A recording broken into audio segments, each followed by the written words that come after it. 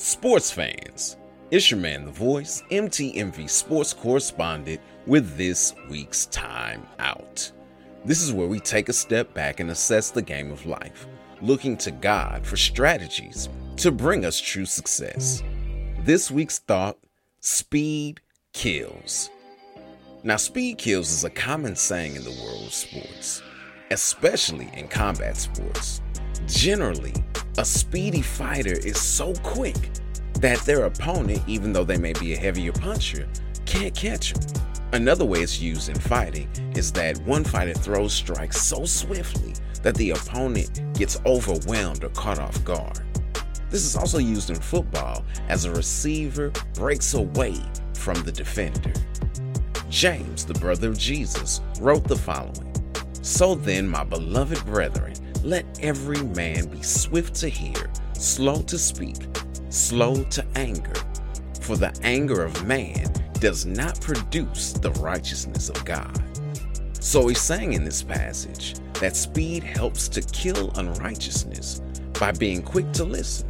So seek to understand before being understood. Be speedy to comprehend by listening. How do we accomplish that? Newton's third law says that for every action, there's an equal and opposite reaction. Being quick to listen takes us being slow to speak. Give it a second so you can give thought to what you're saying. Words are like toothpaste. Once it's out the tube, you can't put it back in.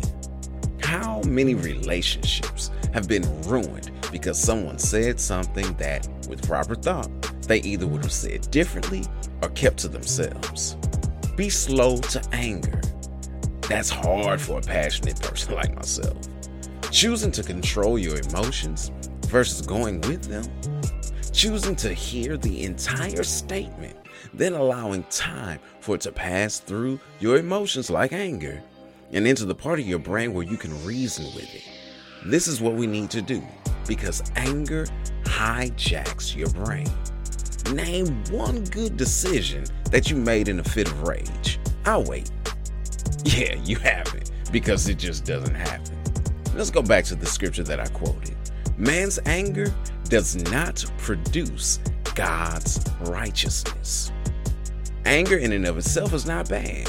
It's acting in it that causes much regret. So here's the play. Let the speed of listening kill the urge to say and or do things that bring shame to God. Be quick to listen, slow to speak, and slow to anger. It's your man, The Voice, MTMV sports correspondent with this week's Time Out. All right, time to get back in the game of life. Until next week, ready, break.